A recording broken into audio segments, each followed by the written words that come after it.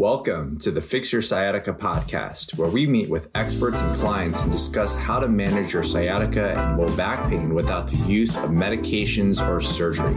I'm your host, Dr. Ashley Mack, and I'm a physical therapist as well as the founder of ifixyoursciatica.com, a go-to resource for pain management. If you're joining us for the first time, thank you for listening. And if you are tuning in again, welcome back. And lastly, if you find today's episode or any of these episodes of this podcast to be helpful or insightful, please follow and rate this podcast on whatever platform you're using. The more followers and ratings we get, the more we can help people like you. And without further ado, let's get started. In case you didn't know, as a college student, I actually had the opportunity to swim in college at Villanova Division I as a distance athlete. I grew up in a long distance program. I could do freestyle and I joined the Villanova swim team being their distance specialist, and retiring from swimming, I needed a new training modality. And that's actually where I ended up getting involved with CrossFit. And one thing that I really loved about CrossFit, one of the many things that I loved about CrossFit was its ability to change the intensities and also the amount of work that you do. I found that I thrived really well in the longer distance workouts. My favorite CrossFit workout is the 333, as well as the Murph workout, which is going to be coming up in Memorial Day. And so working with people who are dealing with chronic pain, chronic sciatica pain, I've also worked with a lot of endurance athletes, and a lot of people who do endurance events are experiencing some of these chronic aches and pains. And I thought it would be a great opportunity to actually have a professional who coaches endurance athletes on today's show. So today's guest is Mike Watson. He is the manager and trainer at Catalyst Fitness in Sault Ste. Marie, Ontario. He is an avid trail runner, cyclist, and duathlete, and the owner of CEO Endurance, providing remote bike and running coaching to get you ready to be a boss on race day. And the website is ceoendurance.com. Mike, thank you so much for taking the time out of your day to be on today's episode. Very excited to be here, Ashley. Thank you. Cool. So we're going to hop right into it. Mike, can you tell us a little bit more about yourself, how you got into endurance training, and then we'll hop right into our questions of the day? For sure. Yeah. I kind of came into it a bit of a different way than you did. I describe myself still now, I'm 43, but I've always been the most okay athlete at everything. So high school sports, I was decent. Going into university, I played a couple of just rec sports but I always ran to stay in shape. And long before I knew how to train properly, I would just go for a run, right?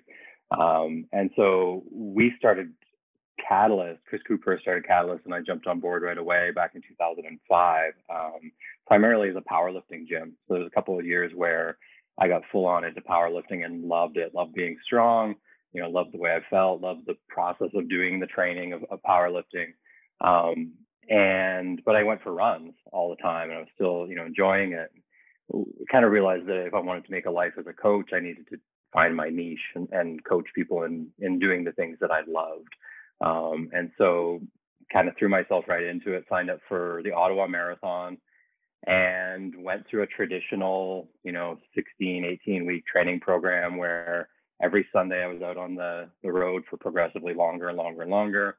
If you know anything about Sault Ste. Marie, Ontario, it's snowy and it's icy in the winter. So I was spending a lot of time out in the snow and ice by myself, listening to the same music over and over again. And I did okay. I finished that first run, but I was hooked on distance running. I was hooked on the process of training, but I really still liked a lot of the strength stuff. And I really wanted to find a way to marry that together. We started CrossFit, I would got to say 2008, 2009. We've been doing it now for about 14 years at our gym, and I loved CrossFit as well. Threw myself into CrossFit and really found that I could kind of tie a lot of CrossFit together into the endurance work, and that I actually ran a lot faster on those longer runs when I was doing CrossFit. The problem with that is the volume killed me. I'm not sure if you're familiar with Brian McKenzie and the CEO Endurance model that was popular for a little while. I followed that to a T and was just wrecked all the time, because it was a lot of volume. And so I've constantly kind of evolved my my process of thinking and working with my own training, but also with athletes. And I found in the last couple of years this real balance between the importance of going easy, training instead of competing, but also really building everything that we do in the endurance training with a solid base of strength. So there's a nice balance there. So it's a nice tie-in with what you do, because I think with a lot of sciatica and pain issues that we're going to talk about with running and cycling maybe in another episode, if you don't have that strength balance to start from, then your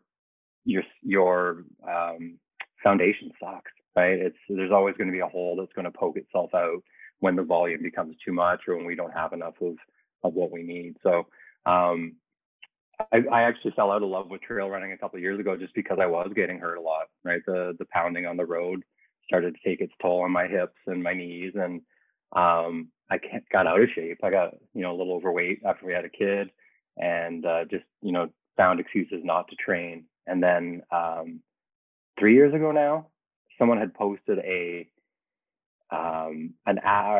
race entry that they weren't going to use for this super crazy endurance trail run, and it kept me up late at night thinking about it. And I realized I needed that thing to scare me just a little bit to get training again. And now I still literally don't run on the road unless I have to, but I'm like an addicted trail runner. So that's where I'm at today. That's amazing. I haven't experimented with trail running. I'm very into trail walking, or I guess they call it hiking, out here in California. But so much respect to that.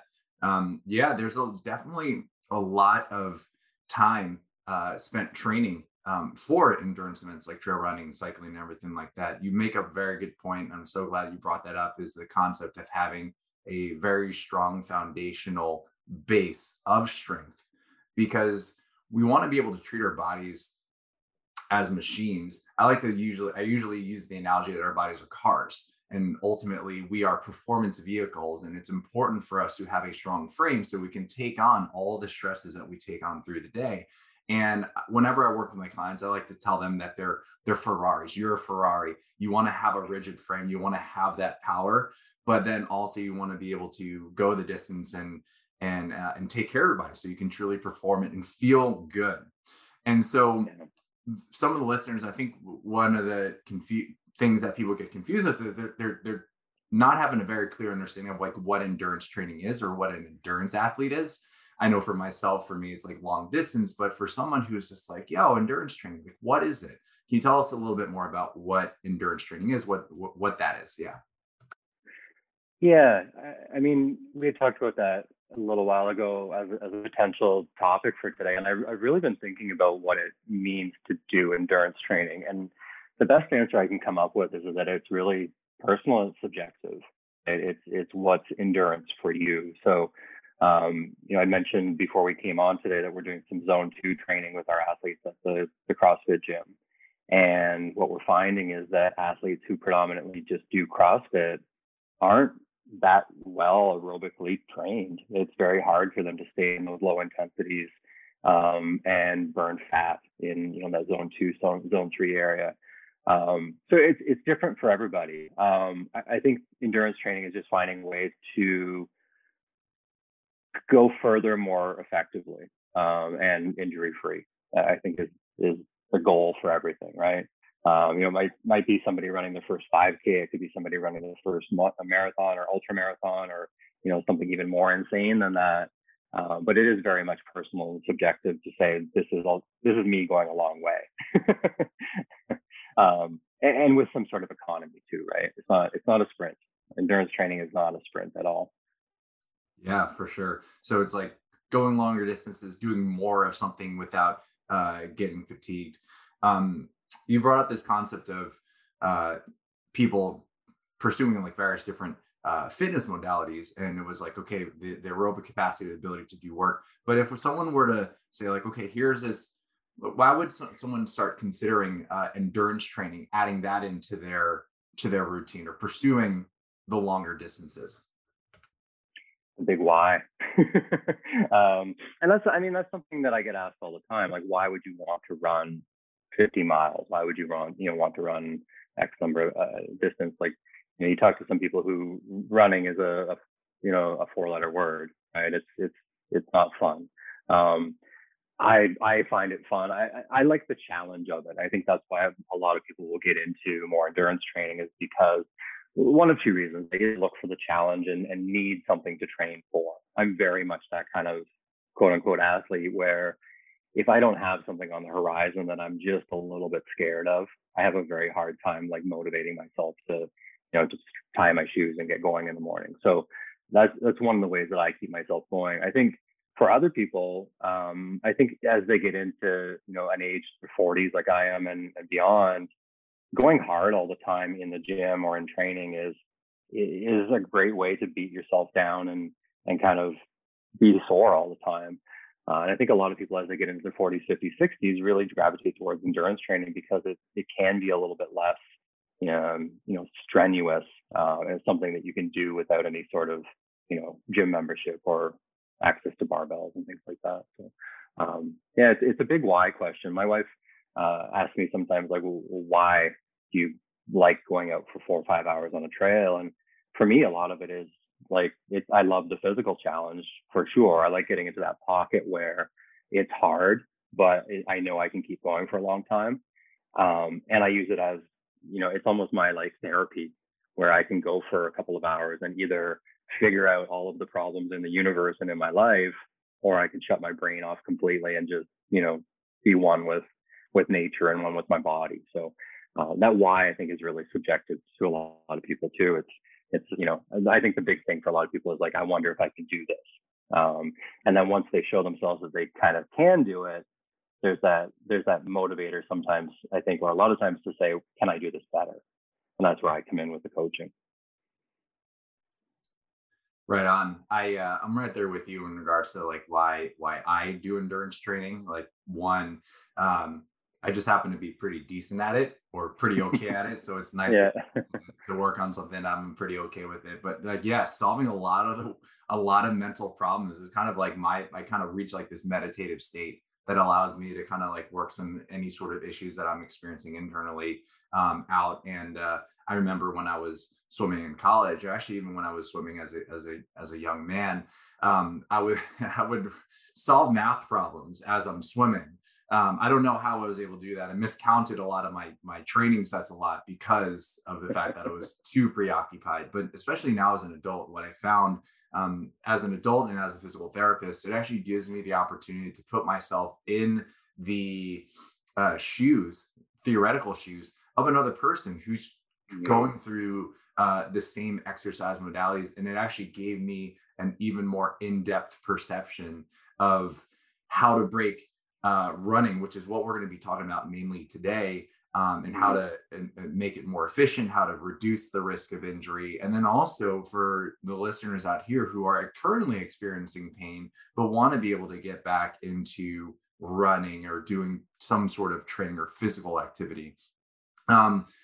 So one big thing people often think about, okay, endurance training, marathon running, oh my gosh, that's so painful. Like, how do you endure so much pain for such a long period of time? And I think that people often miscategorize the difference between true pain, like something's actually getting physically damaged, and discomfort, and also even just like working through an injury. So as an endurance coach, how do you help your clients separate and understand of like, okay, you're experiencing pain is like, okay, this is where your body's getting beaten up, the discomfort that just comes with long distance things, and then, all right, you have an injury, like how to deal with that. It's a very long question. I'm ready to open the doors for you. Yeah, for sure. I think the biggest thing in terms of coaching, and I'm sure this is the same thing in clinical practice, is asking good questions, right? If we say, does it hurt here or does it hurt there? If it's a yes or no question, then it's very hard to get good information. But if we do things like you said, where we walk the walk and talk the talk and do the things that we're asking our athletes to experience, we kind of tend to understand the situations they're putting themselves in. I work with a really good chiropractor occasionally in town who asks good questions. And that's the reason I go to him, is because he asks, how much time have you been spending on your bike? Where is your, if I'm doing Zwift sessions on the trainer in the wintertime, where's your monitor placed? So same thing with running, is we can start to ask a lot of questions to say, well, what situations have you been putting yourself in? What kind of terrain have you been running on?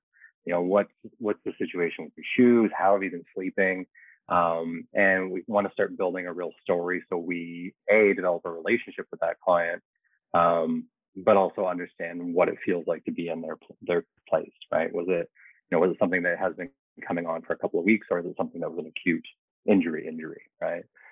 So a lot of it is really developing that relationship with clients. And I tend to keep a pretty small client base with my endurance coaching just for that reason, so that I can keep that active relationship with a small group of people who, I can develop that relationship with and talk to them on a daily basis to find out what's affecting. So, from there on in, I really want to watch them move, right?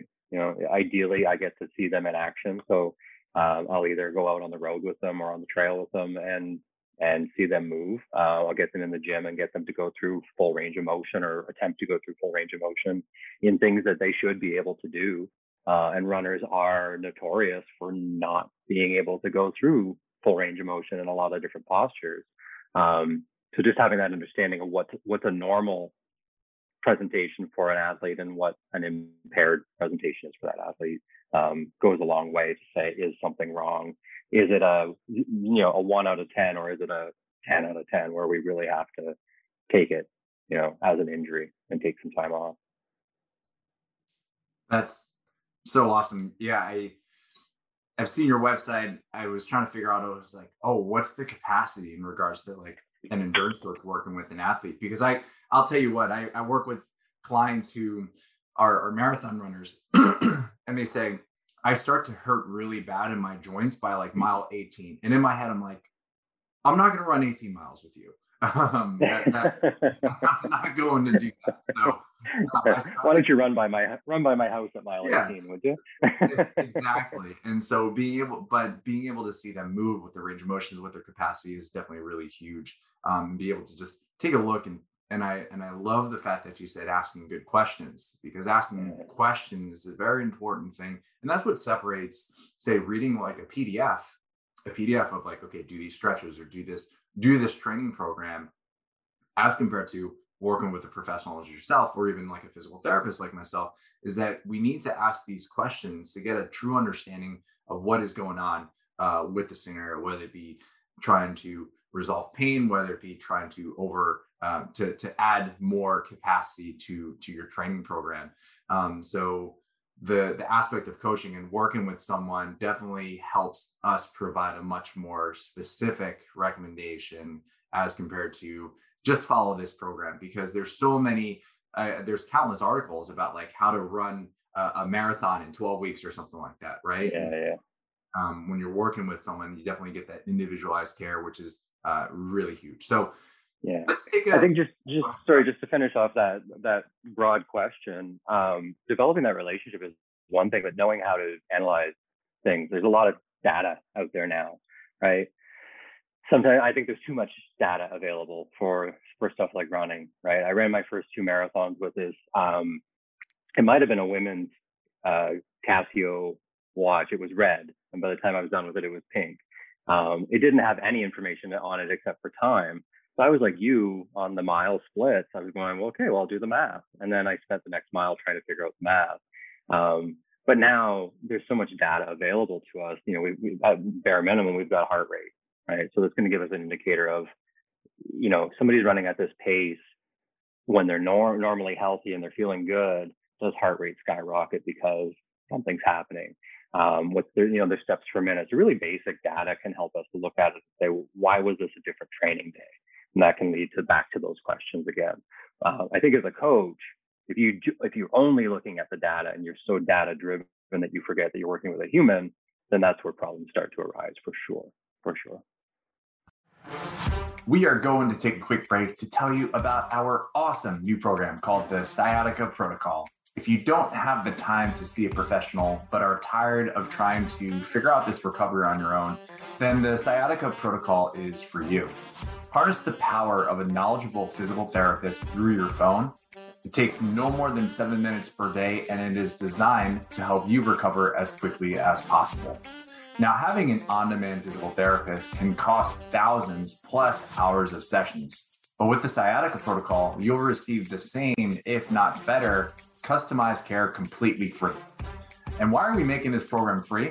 Because I believe that everyone deserves to live free from pain without actually having cost be the biggest obstacle.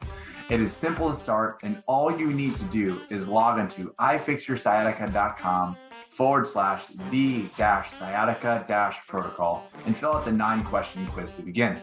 The link for the program is in today's show notes.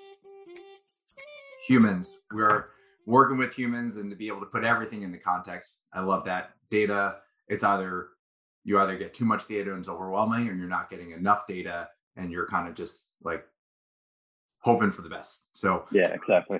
Right on. So let's take a deep dive into running, right? So Sure. If you're listening, you're experiencing sciatic pain, you want to get back into running, this is this is going to be the meat and potatoes for you. So some like runner, like, yeah, Mike, can you tell us a little bit more about like the benefits of running? Like, why would someone want to run versus not run? Great question. Cardiovascular health, first and foremost, right? I think even if someone is on the fence, we said it's a really broad spectrum of running around the block or running around, the planet. But at bare minimum, cardiovascular fitness, we know, there's tons and tons of research, and I think it's catching on and becoming a lot more popular to look at things and say, well, are we aerobically training ourselves? And if we're aerobically training ourselves, we set ourselves up for, better fat metabolism. We set ourselves up for, better fat burning, adipose tissue, using fat in our diets. It helps us to deal with stress, like you said, mental stress, physical stress. It does provide a pretty good, certainly lower body, sometimes core workout. It does have a lot of benefits if we do it in the right amounts and we do it in a way that's not going to injure ourselves further. I've always said to people, if running feels terrible, stick with it for at least 5 minutes and then see how it feels again. There are some kind of physiological things that happen in the first 3 to 5 minutes of going for a run that make everybody hate running, right? Just in the way our energy systems work. I have it where I know the house in my neighborhood where I start to feel good when I go out for a run, right? It's like 3 minutes in. First 3 minutes, I don't feel good. I feel tight. I feel, out of breath. I feel like I might have eaten too much the day before. And then all of a sudden, I'll have that shift into that aerobic zone. But there's tons of benefits. I mean, we can use it to support a lot of different activities. Running can help us get ready for, the demands of a physical job, like a firefighter, a police officer, paramedic. It can help us to really open up our hips and get moving after a day of sitting at a desk, which we all know is not a great way to spend 8 hours of the day. It can help us to do a lot of things that reverse the things that we do to ourselves in other parts of our day, for sure. Do you agree with that? I agree 100%. I think, as long as we're doing it correctly with the right dosage, we're going to be able to get some endless amounts of benefits from running. And I think, interesting enough, this kind of translates into the next question I'm going to ask you. But interesting enough, I found this Instagram post. I think it was posted by maybe Squat University or another Instagram account that's run by a physio, and it was showing scientific research that apparently non-runners experience a little bit more arthritis than runners themselves, which is interesting. I'm going to try to find that reference, listeners. I'm going to put the link of that reference into the show notes today, so that way you can get a little bit more of an idea. But there's so many benefits to running if done correctly, which then brings me up to the next spot, where there is a large group of people, which includes medical professionals and fitness professionals, and then just normal people who actually say that running is bad for you, whether it be for your joints, cardiovascularly. As a coach, as a person who works with runners, what do you say to that? Yeah, I mean, you and I have come from similar backgrounds, right? We've lived the CrossFit life, and that environment is rife with those same kind of messages. If done right, if done safely, if done with good technique and done in the right dose, CrossFit's fantastic, right? It's fun. You can do it with your friends. Same thing with running.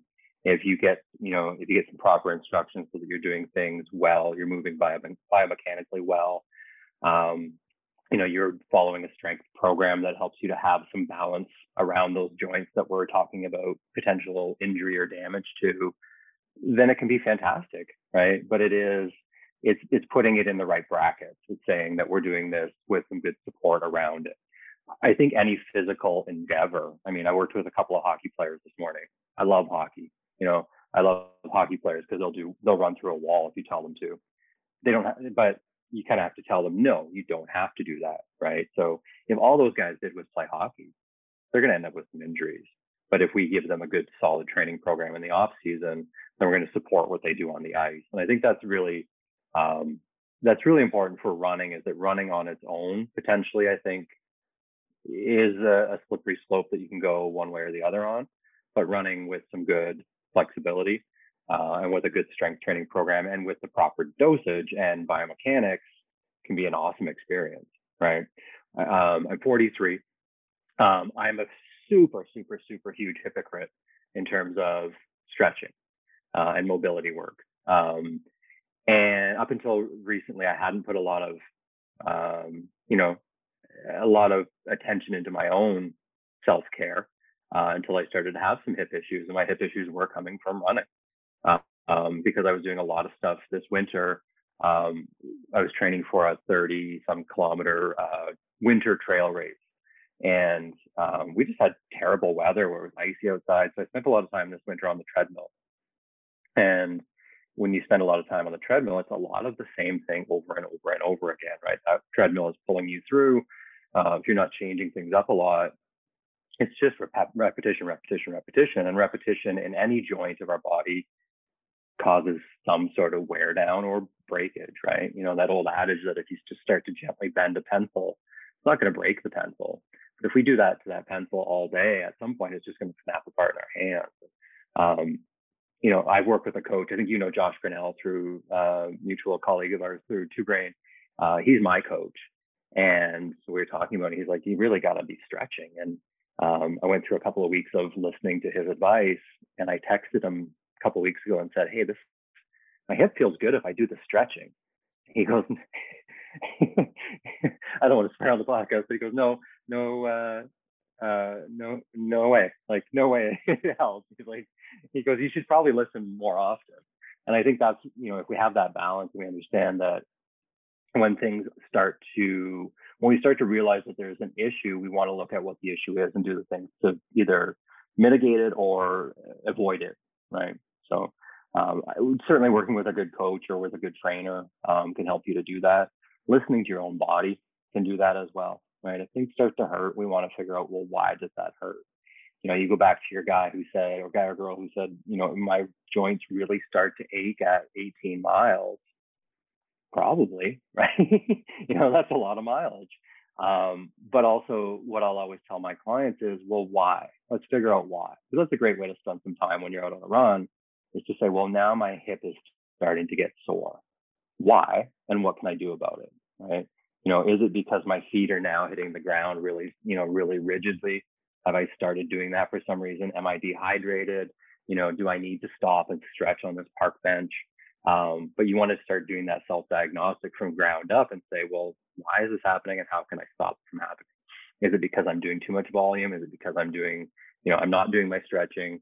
So yeah, I think long answer short, running can be fantastic if we support it with good things. Running can be a disaster if we don't put those good supports in around it, for sure. You bring up a very amazing point about the concept of like a self-diagnostic, like a self-check.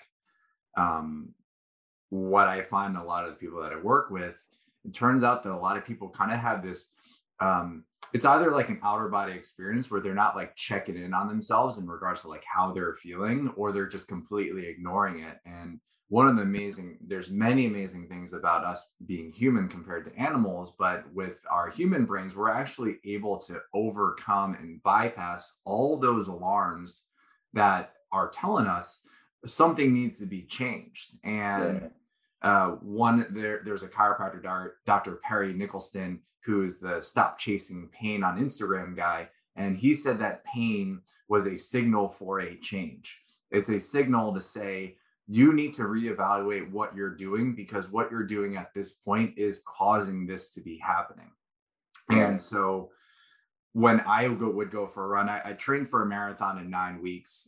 That was when I was kind of like in peak CrossFit shape. And even as an endurance runner, people are always like, man, you've done all these like long distance events. You must be so freaking tough. And I would tell them, I'm actually not a very tough person to begin with.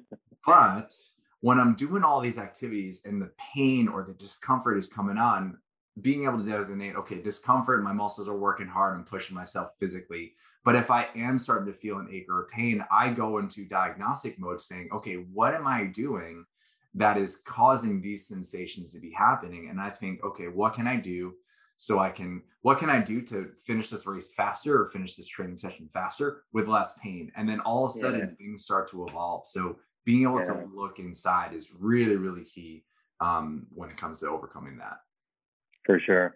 I kind of have a saying in the gym, or with working with clients out on the road or in the trail, that when their posture isn't great or their form isn't great, and they say, well, is it okay?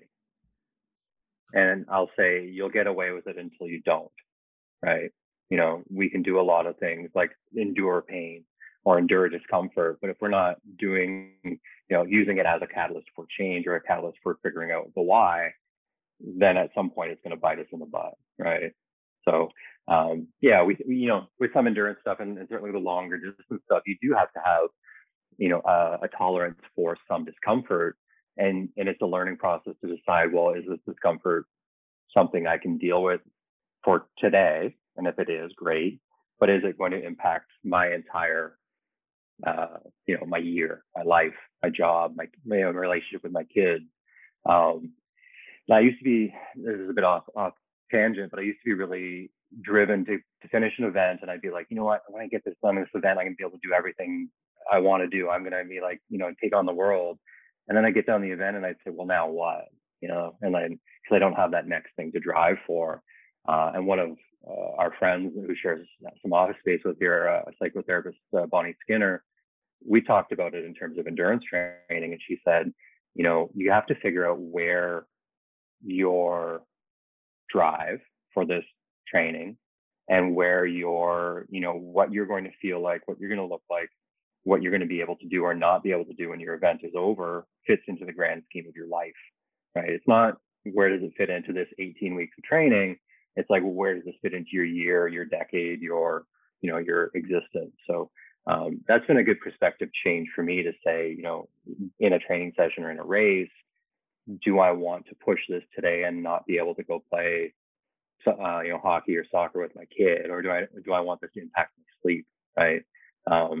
But it all comes back to knowing what that self-diagnosis process should look like, and being, I don't know if humble is the right word, but being able to actually stop and say, can I look at this, or can I ask somebody for help to help me fix this, right? So discomfort comes with physical activity, and it should if we're doing it, at a decent amount of exertion. But pain shouldn't come from that, and if it does, then we need to fix it. Amen to that, my friend. And so, let's talk about pain. If people Google common running injuries, you're going to see a lot. There's going to be everything. As a coach yourself, what have you seen in your years of coaching, the things that are commonly seen in relation to running related injuries? Let's start from the ground. Arch and Achilles injuries, issues with feet. We're definitely looking at knee and hip issues. Those knee and hip issues, and I think a lot of the stuff with the Achilles and the feet can be looked at in a couple of different ways. So if we're having somebody, especially new runners who are, you got that pair of running shoes and you're heading out and you're saying, I want to become a runner. Having some guidance on that, joining one of these couch to 5K type running groups, or hiring a coach is a great way to kind of to get yourself running properly. What I always tell people is we don't want to run on your toes. We don't want to run on your heels. And a lot of times I will videotape people running and show them exactly what they're hitting against the ground. But we want to have that foot relaxed, mid-foot strike, and we want it to be as soft as possible. I think everybody's familiar with the movie Shrek. You don't want to run like a Shrek. You want to run very soft and quietly. And I used to, when our gym was downtown on our waterfront, we had this really nice long boardwalk. And I used to get our new runners to practice running on the boardwalk, which is loud, and sneak up on people. I said, I want you to try and get as close to those people without them hearing you come, which is a little bit, it wasn't fair to the people they were sneaking up on. But if you can run softly, chances are you're absorbing the shock of your body coming down on the ground a little bit better than if you are smack, smack, smack all the time, right? And you can see that at any running event, whether you go to your local 5K or the end of a marathon. If you go to the start line and stand maybe a couple kilometers out, the group's going to go by you, and you're going to hear feet hitting the ground, but it's going to be fairly quiet. And if you went around and went to the finish line of that event, you're going to hear some noise, right? Because as people get tired, foot strike becomes one of the first things that falls apart, and we really start to hammer the ground. And as soon as we start hammering the ground, that stress has to be absorbed somewhere. And the foot is going to be the obvious first thing in the chain, where it has a lot of work to do. And if you're a heavier person, it's got a lot of work to do. I forget what the multiplier of force is, but it's like, several times your own body weight is being projected into the ground every time you step. So, just really learning how to run softly and keep your foot on the ground and underneath you as much as possible, and on the ground as little as possible, is going to help. Like step one is going to set the whole chain in motion, in my opinion. Knees and hips will often come down to the same thing. Those, if the foot's not doing its job, the knee's next in line. Certainly the shins are next in line too, and we can talk about shin splints a little bit. But the knees and hips are almost going to always come down to that impact, but they're also going to come down to the strength that we have around the joint and the balance of that strength around the joint, and also how we're taking care of the soft tissues that impact that joint, right? We do damage to our body no matter what we do exercise-wise. If we lift weights, we're tearing micro tears in the muscles, we're putting stress on the connective tissues, and we have to take care of them. The same thing with running is, we're just doing that on a more repetitive basis. We see a lot of knee issues, I think, creep up initially too. And I think with knees and hips, and I think with sciatica, like you deal with, you can really look at it and say, well, what is happening upstream from that joint that's impacting the whole pain feeling, right? And I think with a lot of people with the knee, especially women who are a little bit more, I don't know if this is a video or audio podcast, but I'm using my hand. But just the way a women's hip structure is, they are a little bit more predisposed to having like a patellofemoral IT band syndrome. And so they're really good at becoming quad dominant. And I think a lot of runners will miss out on having a strong posterior chain, right? Having your hamstrings, your glutes, and your lower back working strongly together as a team, because that's the most powerful unit of strength we have in our entire body, right? And that unit of strength moves us forward. So it's crazy to watch runners who you can look at and say, that person doesn't even have a bump. They probably don't have a posterior chain at all. And so just figuring out that balance and really teaching people, A, good mechanics, and B, how to make those powerful muscles work together will often help mitigate or eliminate a lot of that knee and hip pain. That and good, foam rolling, stretching, mobility work. So shin splints are an interesting one too, right? Oh, for sure. Yeah, because if you have shin splints, everything in your life is about the shin splints you have. You can't walk up and down the stairs, you can't walk on bare floor. And shin splints essentially are like, those micro tears on tibialis anterior, that muscle that runs right down the outside of your shin. And when it gets inflamed, it really has like a shock absorber property to it. So there's a couple things we can do there too. We can start, like I said, about learning how to run properly, right? If someone really is pounding the ground, that's one of the small muscles that's going to take a lot of heat. And, it's not as big as your calves. So it has a bigger, it has a hard job to do. there's two things we can do. We can either have the foot hit the ground properly, and we can strengthen that muscle. And well, three things, sorry. We can also get that muscle ready for action. So any good exercise program is going to include a good warm up.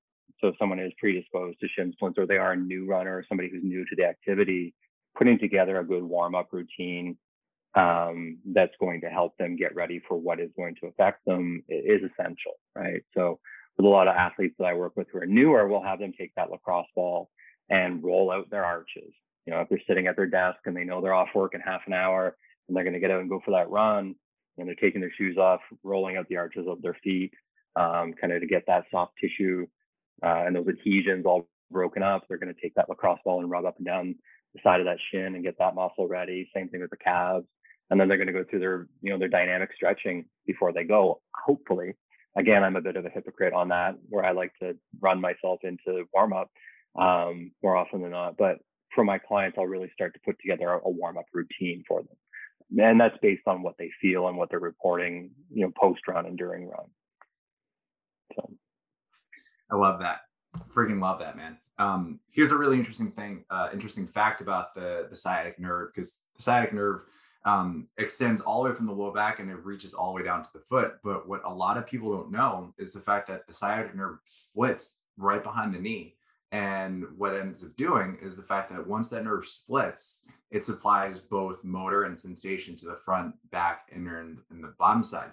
So one thing that I found is someone who has had very chronic shin splints, if they're like, oh my gosh, Ashley, I've been trying to fix my foot mechanics and foam rolling. One thing that I would often do I would actually assess their low back, and I would actually push and pull on them.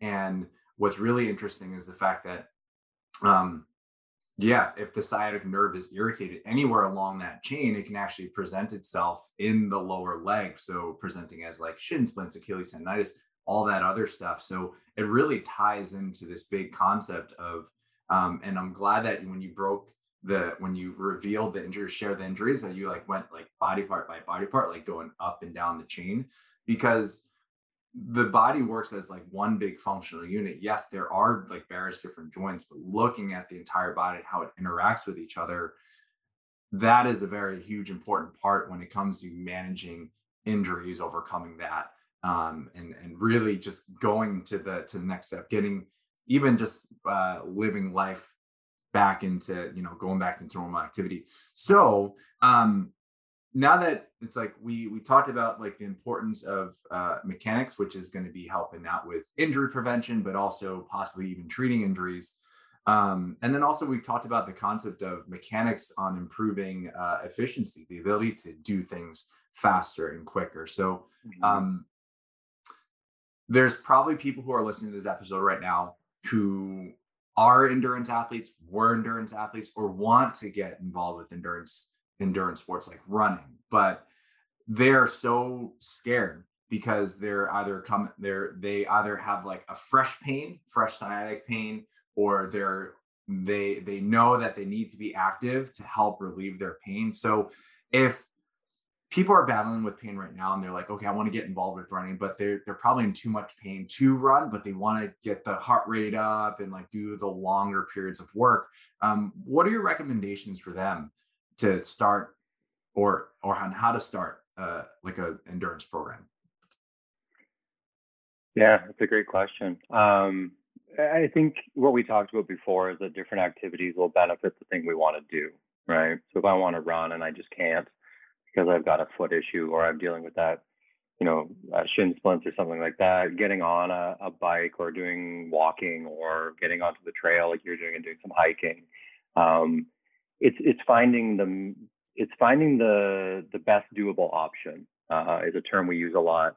I work in another capacity doing a coaching certification course as well, and we're talking to new coaches who are going to work usually in CrossFit gyms about taking on this big picture of a training program or habit change, right? If we want to get someone to eat better or get into a running program or doing their exercises or their stretches to fix their sciatica pain, sometimes that big picture can be really overwhelming, right?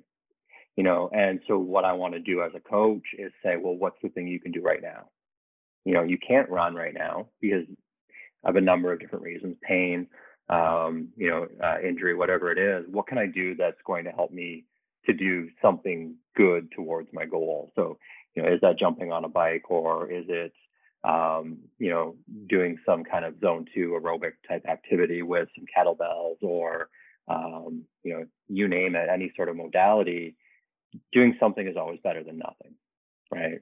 And with endurance training, because it often happens at such a lower intensity, we don't have to be that Instagram version of a CrossFitter who's just flopping on the ground at the end of a workout. Really, 80% of an endurance program should be what we call training, right? And 20% is going to be higher intensity or competing. And that 80% can be at a very, very low intensity and still be very effective at, getting us better aerobically, so that when we do have the mechanics and the biomechanics together that are going to help us move the way we want to move, we've got the engine to do it. There's no wrong way to get aerobically fit. Our heart and our lungs don't decide, hey, this guy's on a bike today. We're not ready for, heart and lungs aren't ready for that. Your legs might not be ready for that motion of cycling because they haven't done it, but your aerobic system is going to help them to keep up, right? So, heart and lungs don't get to decide, I'm fit for this, but not for this. So getting moving is step one for sure. Not waiting until everything's perfect. And I think if you spend any time in an endurance activity, swimming, running, biking, you name it, if you wait for that perfect day, the perfect weather, until you have the perfect outfit, until you feel perfect, you're not going to be an endurance athlete for very long. You got to get out and do it sometimes, but also just find the best way to get some work done. Yeah. Backing up a step or two, I know we talked about injuries, and you touched on the sciatic nerve. What's your opinion on running for sciatica? Great question. I'm so glad that you asked me that. Well, I love running. I think running is great. I think you brought up a really interesting concept of like something is better than nothing. And so something is better than nothing, and also the concept of intensity. And intensity is the degree of what gets done. And so intensity itself it acts upon a spectrum. It's not like 0 intensity and all of a sudden like a 10 out of 10 intensity. It's being able to see where you're falling on that spectrum. And so when it comes to dealing with sciatica pain, I tell everyone, even on this podcast, that it is important for you to focus on doing more of the activities that actually reduce your pain or have no effect on your pain at all, and then to eliminate and or modify the activities that actually make your pain worse. And so if someone's saying to me, I have sciatica pain, but when I run, it actually feels great, the pain goes away, I would tell them, fantastic, we got to get you running more. But then we also obviously have to take a deeper dive into regards to like why that's happening. But what I often tell people is to be able to step in and say, well, what are you experiencing when you're running? And what I'll actually have them do is either have their spouse or their friend videotape them while they're running and trying to understand, okay, well, what is happening? They're a very nice friend if that person's running with their friend for 18 miles, right? But what's going to be really important to be able to, we break it down. And so the way I see it, and I got this from CrossFit, and it was about there was like this story where this, we'll say this 50-year-old woman had back pain, and then she went to the doctor, and doctor was like, well, you can't do deadlifts anymore. And then it's like, well, am I allowed to pick up my grandson? Or am I allowed to pick up my grandkid? Or even like pick this purse up off the ground? It's like things that we have to do in life, and running is an essential skill that we need to do. Like if you have to run to catch a bus, if you had to run to catch your kid. And so for us to limit ourselves, like, are we going to let our kid like jump into the pool and they can't swim, like because we're told that we shouldn't run? I mean, I think not, right? I think it's important for us to be able to run and do these activities. So I think I'm right with you that there's definitely a lot of preparation that needs to be done to get people prepared. But even just taking a few short steps is really key. And yeah, I think with coaches like yourself, people like me, if we can say, well, what's happening during this running cycle, we can Yeah. solve a lot of problems as compared to just saying blanket statement, running is bad for you. Um, Yeah. because it's a very fun activity and there are a lot of people who enjoy it. For sure, for sure. I think there's a good analogy in what we're doing in Catalyst right now, because before we started recording, I mentioned that we were starting to kind of shift our model now to doing more heart rate based training. So not that super competitive CrossFit training, but actually looking at overall health and getting everyone aerobically trained so that they burn fat better. And there's almost this message to the athletes right now that on certain days when they're supposed to keep their heart rate at a certain level, and usually they would grab that, 35-pound kettlebell. If they can't keep their heart rate there, then they have to swallow their pride and go down until they've demonstrated the ability they've demonstrated that they've earned the right to do something more. And I think with your deadlifting example, and certainly with talking about running and injury, is that you have to find the effective dose for those activities that's right for you and your body and your conditioning and everything else. So you really, with running, have to show that you can run 100 meters before you can run 200. And you have to be able to run 200 effectively without pain before you can run a mile, and on and on and on, instead of just going out and saying, hey, running is just running as far as I can. That's the worst attitude you could have about running. But if you look at it and you structure it and say, I want the pieces around it, but I also want to slowly increase my ability to do that activity and demonstrate to myself that I can do it pain-free, then it's going to be a much more healthy, but life, it's going to be a longer pursuit for you. We've got a guy in the gym that is in that same example. He's been told not to deadlift. He had some back pain a few years ago. He'll power clean like crazy. And I'm like, great. You go on with your bad self, because you're getting the same benefit from what you're doing. So finding that the best doable option for a runner or for any athlete is really good, but also making them go through the steps of progression to do what they want to do, as opposed to trying to tear off the 8 or 9 week marathon training program like you did, right? I'm sure you didn't feel great at the end of that 8 or 9 week marathon training program. No, no. I was glad I got it done, but yeah. So the big part of these episodes is to elicit action.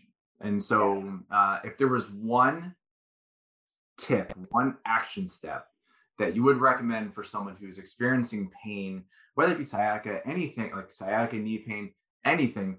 But yeah, if they're experiencing pain, but they want to get back into something like running, what's the most valuable tip or action step you can give them so they can get started? Talk to a professional and start slow, but also start with strength. Running, I think there's certain running communities and the strength communities almost live separate from each other. I've always, I think just because of my background with how we started at Catalyst doing powerlifting, I want someone to be a strong, badass runner who's like bulletproof. And that does start with strength, right? It comes with, a good strength balance around all those joints we talked about, the knees, the hips, the back, the feet. To start with strength, but also find somebody who knows how to diagnose and correct the problems you're dealing with. Whether it's that friend who's going to videotape you at mile 18, or, what I used to do with my running groups is at one of our old locations is I would kind of hide behind this bush and videotape them as they ran by, so they didn't know I was videotaping them, right? Kind of getting the animal in their natural habitat. But it's finding somebody who can diagnose what's going on with you and give you the steps to fix it. And I think, to be honest with you, finding someone who's going to keep you accountable to take the steps that you need to make that change, right? We talked about us being humans who sometimes need reminders earlier on, and you play that role in clinic and with your patients, and I play that role in the gym and with my endurance clients. Is like, did you do the things you needed to do to get better? Some people are very good at doing that on their own, but it does help to have somebody who has that background and knows what to do to keep you accountable. I think 90% of 80-90% of my job as an endurance coach is, showing people the way and keeping them accountable to make sure they do the things they need to do to get better, for sure. Programming is like the other 10-15%, to be honest with you. I love that. So accountability, asking for help, and get strong. Those are really, really awesome action steps. For me personally, I'm going to add in walk every day. Yeah. I luckily for me, I live in sunny California, so I can walk outside all the time. I try to get my 10,000 steps a day, but get walking, just get those joints moving. And then, to jump off of Mike's point, ask for help. You aren't alone in this journey. You don't have to go through this journey alone. There are people like Mike, myself, who are here, who've spent years and years and years studying all this stuff, so then that way you don't have to go through this suffering alone. So ask for help. And so speaking of asking for help, Mike, how can people get in touch with you? If they're like, I want to get involved with endurance training, I want to get involved with running, cycling, what's the best way for people to get in touch with you? All my contact information is at my website, ceoendurance.com. I got to get back into writing. I was doing a Friday blog about all the kind of crazy things that had happened to me while training and racing. Some grosser than others, but definitely entertaining. Probably the most hits to my website has been for the vlogs, but everything's there. ceoendurance@gmail.com. Certainly, send me a message, and even if you just want to chat about what I can do, or if you need some advice, I'm always really, really excited to chat. Like, I could do this all day. It's the one thing I really like doing. So reach out, don't be shy, and it's been great getting to chat about this with you. Thank you so much, Mike. Mike's contact information will actually be in the show notes as well. So in the event that you didn't get it, you can go ahead and check in the link in description today. Mike, thank you so much for taking the time out of your day. I know that you're super busy, and I'm so appreciative. Thank you. And it was so great. And I hope to talk all about cycling with you on another episode. Looking forward to it. Thanks for having me. Thanks. Thank you so much for tuning in. We hope you got some help from today's podcast. And for more info, check us out at ifixyoursciatica.com. Have a fantastic and pain-free day. No patient-therapist relationship is formed by listening to this podcast. We are not providing medical advice, and all information should be confirmed by a medical provider. For the ones who work hard to ensure their crew can always go the extra mile, and the ones who get in early so everyone can go home on time, there's Grainger, offering professional-grade supplies backed by product experts so you can quickly and easily find what you need. Plus, you can count on access to a committed team ready to go the extra mile for you. Call, click Grainger.com, or just stop by. Grainger, for the ones who get it done.